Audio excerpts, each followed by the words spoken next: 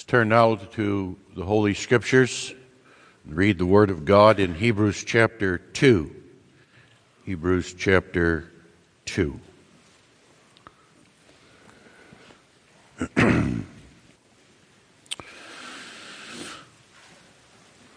Therefore, we ought to give the more earnest heed to the things which we have heard, lest at any time we should let them slip. For if the word spoken by angels was steadfast, and every transgression and disobedience received a just recompense of reward, how shall we escape if we neglect so great salvation, which at the first began to be spoken by the Lord, and was confirmed unto us by them that heard him, God also bearing them witness, both with signs and wonders, and with diverse miracles and gifts of the Holy Ghost, according to his own will. For unto the angels hath he not put in subjection the world to come, whereof we speak. But one in a certain place testified, saying, What is man, that thou art mindful of him, or the Son of Man, that thou visitest him? Thou hast made him a little lower than the angels. Thou crownest him with glory and honor, and didst set him over the works of thy hands. Thou hast put all things in subjection under his feet. For in that he put all in subjection under him, and left nothing that is not put under him. But now we see not yet all things put under him. But we see Jesus, who was made a little lower than the angels for the suffering of death, crowned with glory and honor, that he, by the face of God, should taste death for every man. For it became him, for whom are all things, and by whom are all things, in bringing many sons unto glory, to make the captain of their salvation perfect through sufferings. For both he that sanctifieth and they who are sanctified are all of one, for which cause he is not ashamed to call them brethren, saying, I will declare thy name unto my brethren. In the midst of the church will I sing praise unto thee. And again, I will put my trust in him. And again, behold, I and the children which God hath given me. For as much then as the children are partakers of flesh and blood, he also himself likewise took part of the same, that through death he might destroy him that had the power of death, that is the devil, and deliver them who through fear of death were all their lifetime subject to bondage. For verily he took not on him the nature of angels, but he took on him the seed of Abraham. Wherefore in all things it behooved him to be made like unto his brethren, that he might be a merciful and faithful high priest in things pertaining to God, to make reconciliation for the sins of the people. For in that he himself hath suffered being tempted, he is able to succor them that are tempted. The word of God that we consider this morning is verses 14 and 15.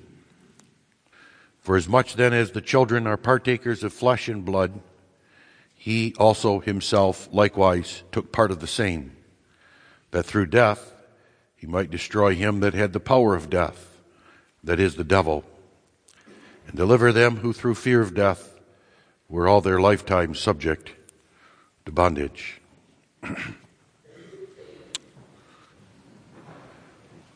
Beloved in our Lord Jesus Christ, as we have been considering the Heidelberg Catechism's instruction on the sacraments, and in particular the Lord's Supper, we have emphasized greatly our need to partake of, by faith, even by eating and drinking, the real flesh of our Lord Jesus Christ, to partake of his body and his blood.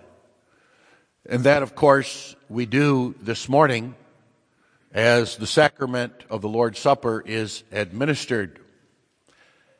And the idea of Scripture and the sacraments and the instruction of the sacraments is that in partaking, we remember. We are to have brought to our mind in the very sign and the seal the reality itself, to be able to contemplate on the marvel and the wonder of what is before us this morning.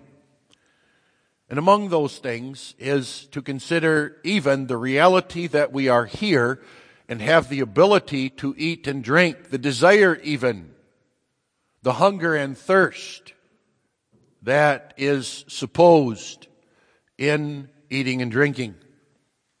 Now, among those things we remember is the very reality that Christ died for us.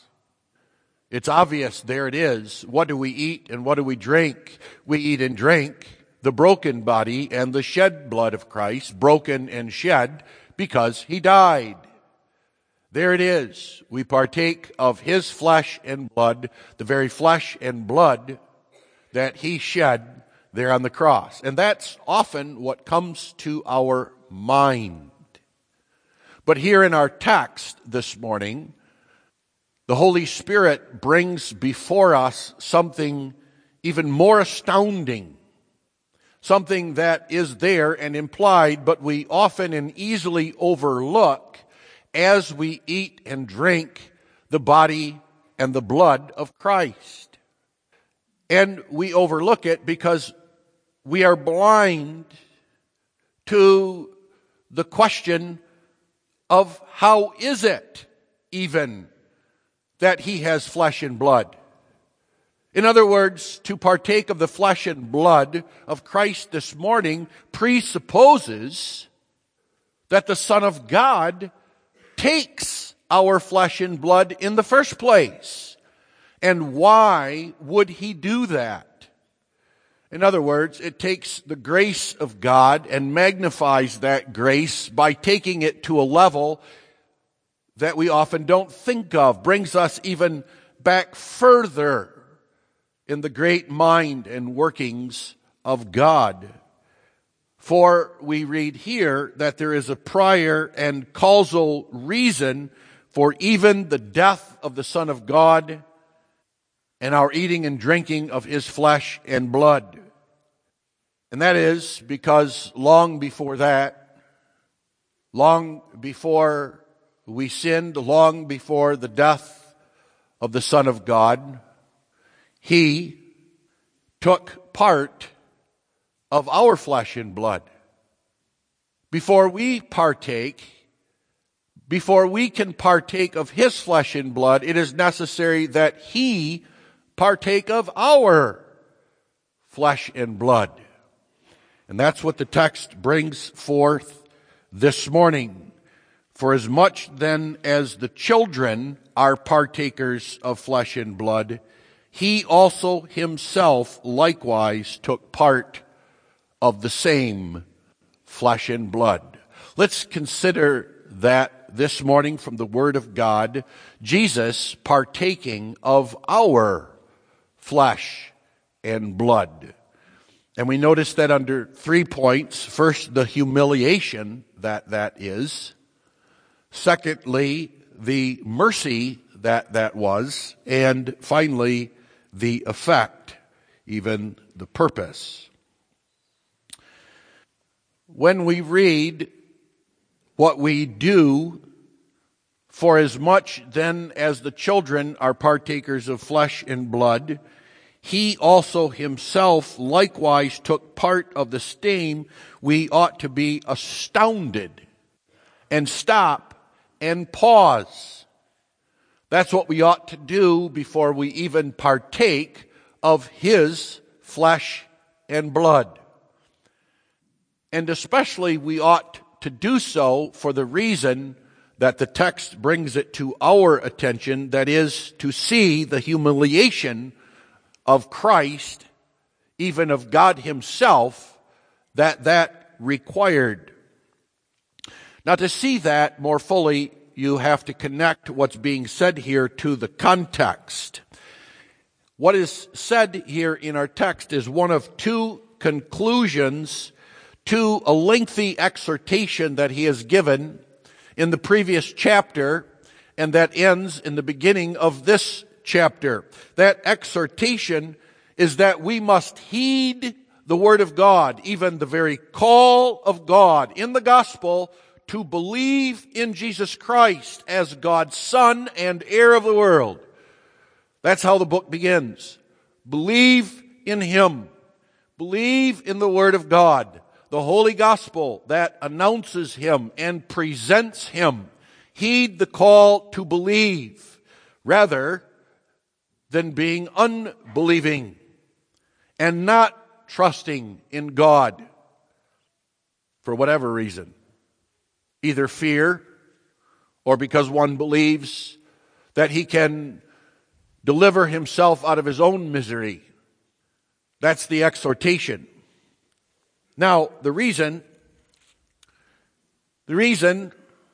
for that call, the urgency of it, is that the apostle explains God has revealed this salvation to us by someone who is not simply an angel or a prophet.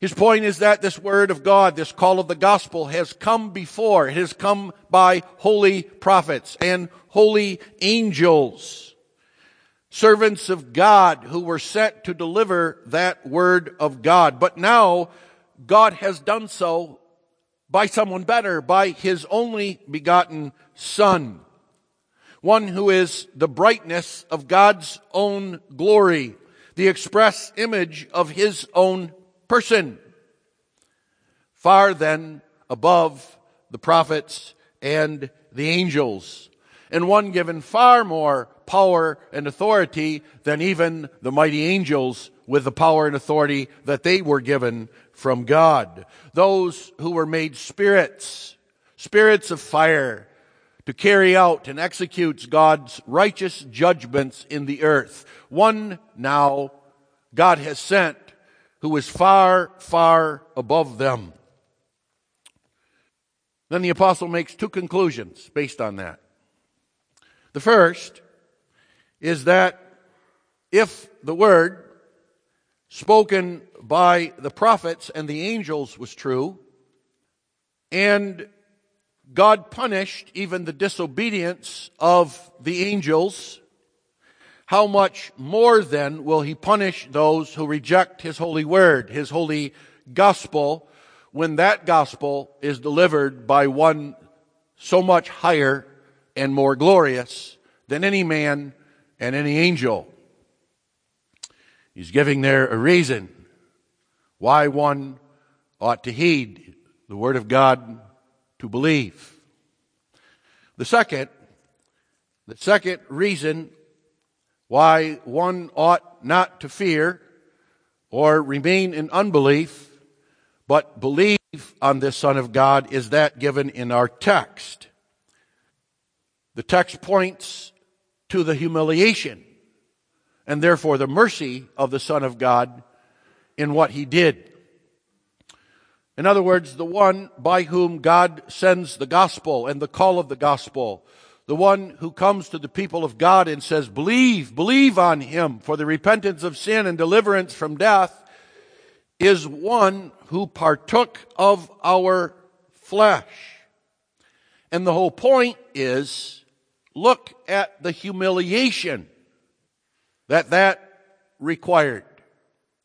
And that, of course, flows also from what He said before. The angels, you see, are fiery spirits. They are not human beings. So when God sent His word, it did not require them taking our flesh and blood. They are not like us. They are spirits. Whereas if God is going to send His word by one, He must take our flesh and blood as a human being. Then He must take that flesh and blood as it is subject to sin and the bondage of man. That is what He sets forth. But now this is done by one who Himself is higher than the angels. One could even say, wouldn't it have been better for God? Wouldn't it make more sense of God to send His word to send his call, to set forth his own righteousness and judgments by an angel? Aren't they better equipped? Aren't they far more powerful to impress that word upon the heart of man? And the answer of God is no. No.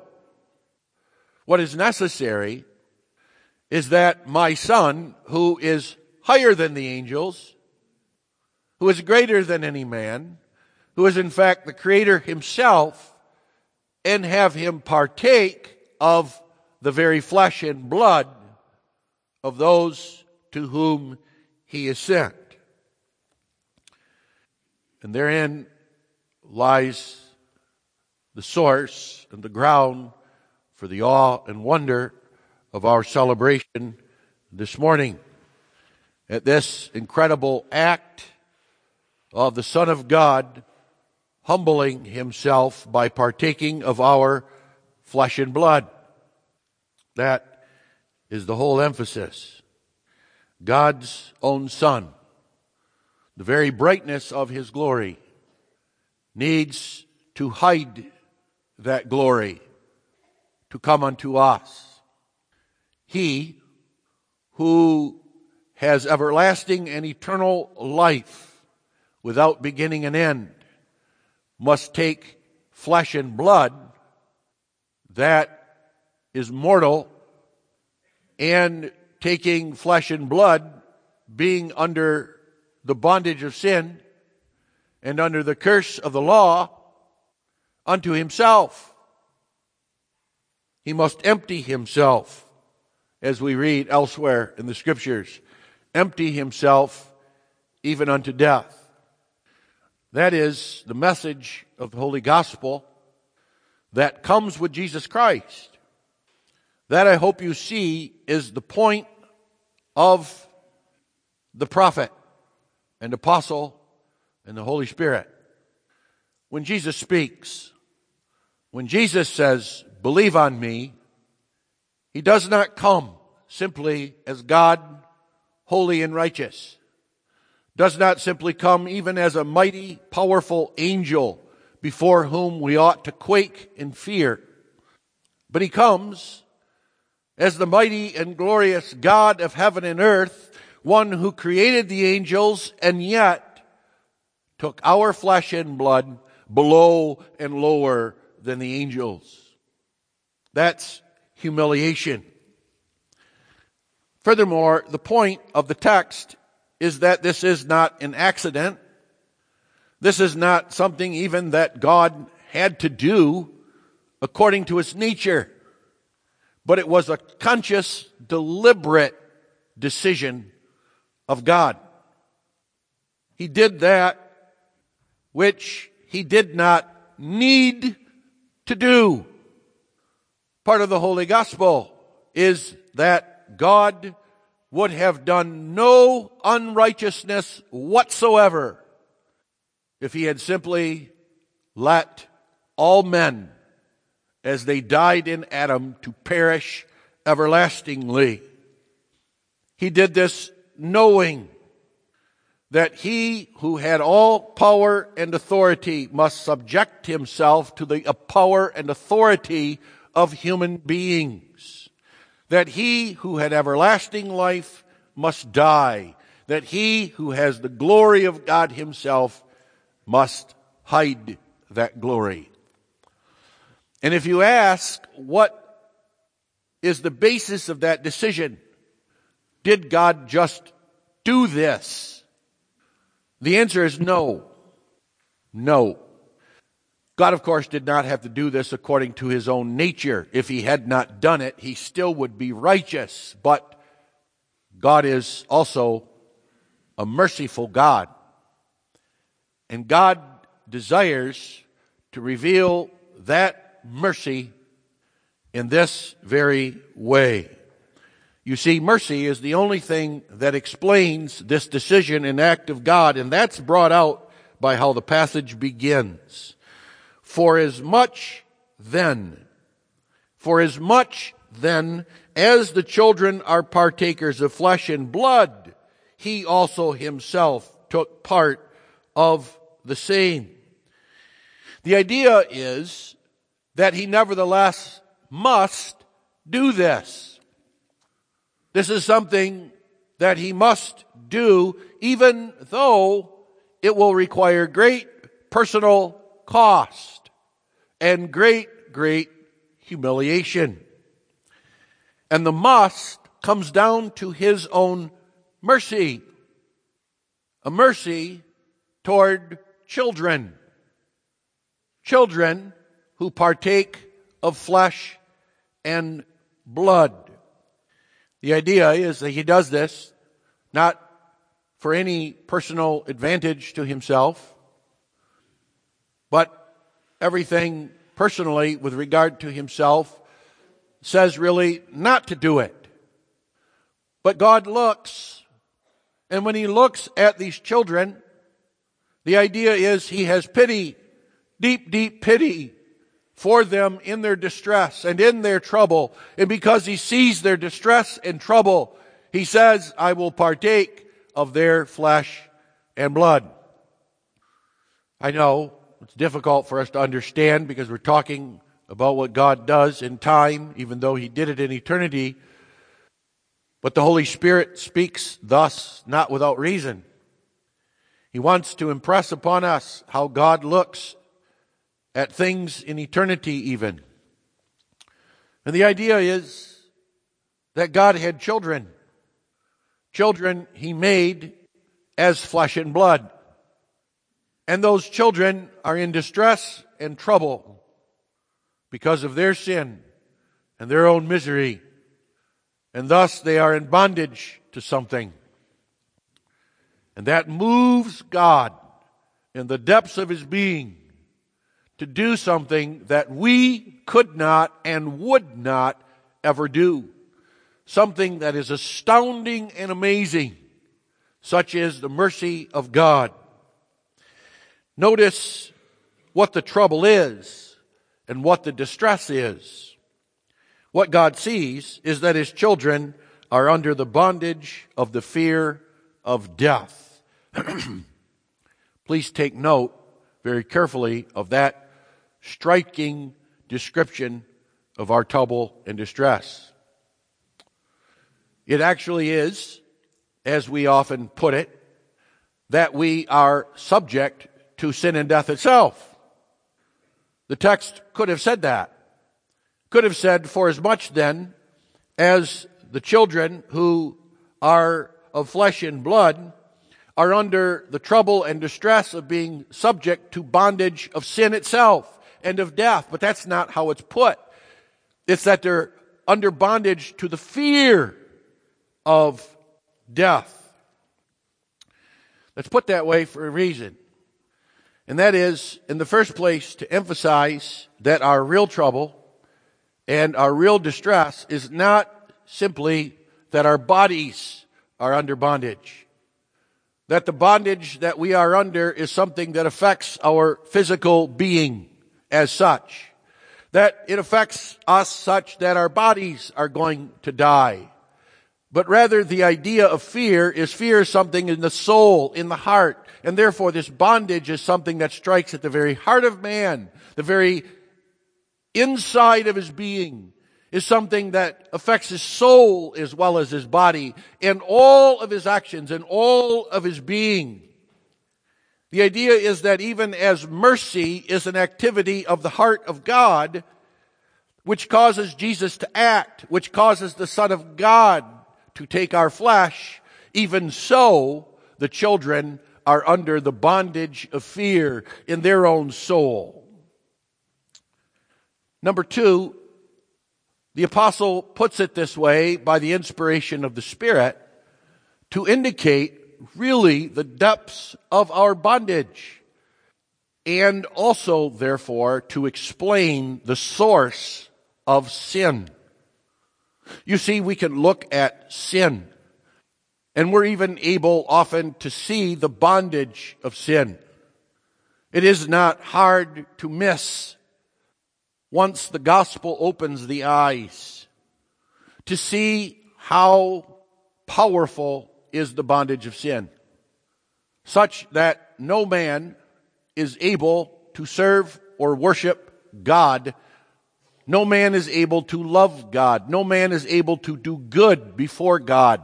No man is even willing to be saved, except he is released from the bondage of sin. The grip of sin, the power of sin must be broken. And therefore also the power of death itself, because death is the wages of sin. So obviously we can see that by the Holy Gospel. Yes, for us to be saved, or to put it another way, to be delivered, our salvation must consist of being delivered from the bondage of sin and death. Not just that we must be forgiven our sins with regard to sin and death, but actually the grip and power of sin and death itself must be broken, but there's more to it. If you ask what really is the power of the bondage, why is it that we actually sin, are now under the bondage of the sin? The answer is because we fear death. Did you ever look at it that way? Did you ever find yourself under the bondage of sin, some particular sin? Even though you might know the deliverance of God with regard to other sins, there's one particular sin that has a grip on you such that you cannot shake it. You wonder what is going on. Or you ask yourself even, why is it that I can go to church and be filled with thanksgiving for God for His great deliverance, and then I'm sinning again? What is going on? Well, part of the answer is you're a sinner. That's who you are in the depths of your being. And death proves it. But if one goes even deeper, the answer is because you're afraid of death. That's the real bondage. Why is it we come under the bondage of drugs and alcohol? Why is it that we become under the bondage of idols that we love to worship? Give ourselves wholeheartedly to the worship of money and pleasure. Why is it that we can be such worshipers of self, so proud and lifted up? Why is it that we're so busy trouncing on everybody else? The answer is because you're afraid of death. And that is the greater bondage. So much so that when God looks upon His children in distress, who are under the bondage of death, who are under the bondage of sin, God sees something even deeper, looks into the heart, and He sees a fear of death and says, I must deliver them from that fear. Remember that. All fear, you see, is unbelief. Fear is unbelief. And all fear, doesn't matter what the object of that fear really is fear of death. And if one is to be freed from the grips and the power of sin and death, one has to be freed from the fear of that sin and death. And conversely, the point is that if one is delivered from the fear of sin and death, he's been delivered from sin and death. That is the mercy of God. Now, that mercy of God also is taught in this passage to be particular. It is not a mercy of God toward all men head for head, but only those who believe in the Son of God. That's evident from the exhortation in the context to believe in Him. It's also evident from the very distinction that the apostle, the Holy Spirit Himself, makes in the text between men and children. There are men who are flesh and blood, but when God comes to take our flesh and blood, it is not because all men partook of flesh and blood, but His children did. That also, you understand, is the explanation for why those who believe do believe. It answers the question, why is it when the call of gospel come to believe in the Son of God? The ultimate answer is because they're the children of God.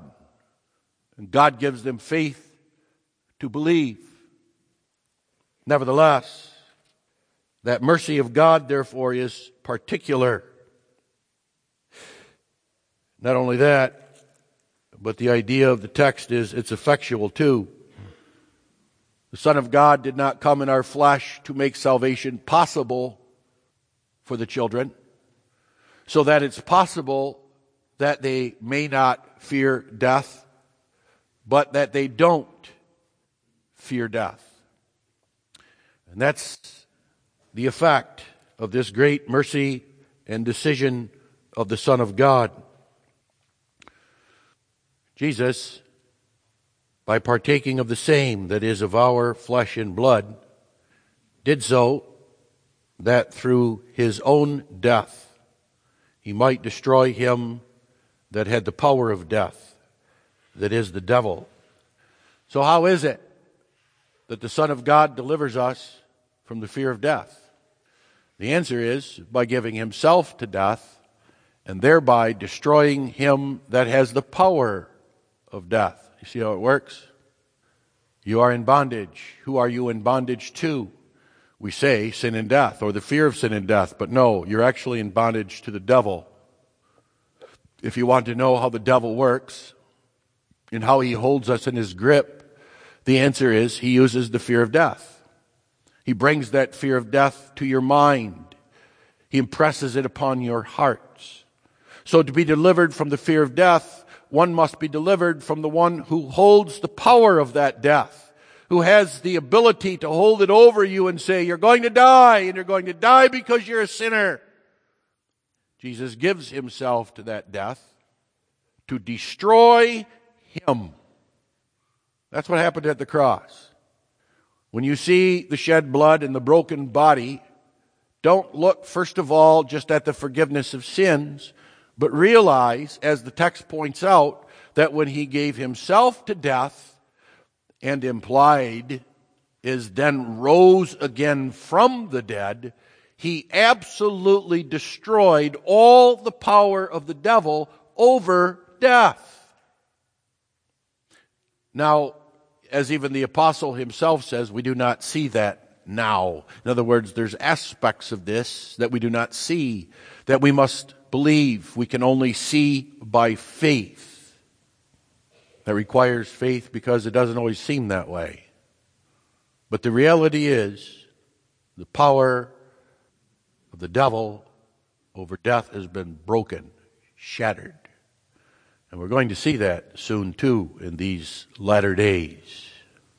We're going to see the great power of Jesus Christ over death, and therefore the destruction of the devil's power and grip over death. Secondly, that means, therefore, that we are in fact delivered from the fear of death. And notice that happens in our lifetime. This is a benefit that we have now, even as all our lifetime we are subject to the fear of death, so also in our lifetime we are delivered from that fear of death. It's a continual thing. Jesus comes to us in our life time and time again and says, fear not. Don't be afraid. Stop being afraid of death. I have conquered death. I have destroyed death. I have the power over he who has the power over death. And what is that deliverance? That deliverance isn't merely the forgiveness of sins, but rather the idea is exactly because of the forgiveness of sins. Because Jesus in his death forgives our sins by paying the penalty of those sins. There is nothing due for those sins anymore. Therefore, there is no need to fear death. You understand it? There's no need to fear death because there's no power in death to destroy you forever. There's no penalty, no wages of sin in that death. And now furthermore, there is a deliverance from the fear of death such that there is a sanctifying power in the death of the Son of God. Exactly because the fear of death is the bondage that holds us in the grips of sin, and that has been broken, the child of God is given the power to live a new and holy life. That there also is all found in the sacrament. It's all there. And that's the call of God to you this morning. The call of God is, see Jesus Christ here presented at his table. See his broken body. See his shed blood. There it is. And it testifies. It is a sign and seal of this word of God that I preached to you. And the word of God is, don't be unbelieving. Don't be unbelieving for whatever reason. Don't sit back there and say, well, I don't need that. I'm just perfectly fine. I can conquer the bondage of sin and the fear of death myself, because you can't. But neither say, well, I'm going to stay away, and I'm not going to eat and drink, and I cannot partake because I'm a sinner, because that too would deny the very broken body and shed blood of Jesus Christ and the power, the reality that he breaks the fear of death. That's exactly why the passage that we read and we considered this morning is followed by the word of God to come unto him without fearing, because he is a merciful high priest. There's his mercy. And his mercy is such that he did already what he did. Then our calling is to cast ourselves before him, believing that our sins, which deserve eternal damnation, have been paid for, and therefore there is no reason to fear death, but only reason to believe that in the partaking of Jesus Christ, we are given eternal life. Amen. Let us pray. O Lord, our God and Father in heaven, give us faith to partake of thy table this morning, believing in the very sign and the seal that is the reality by faith. And in so doing also, Father, strengthen our faith with the very nourishment of our Lord Jesus himself, so that in eating and drinking, by grace we partake, and of grace we partake. These things we pray in Jesus' name. Amen.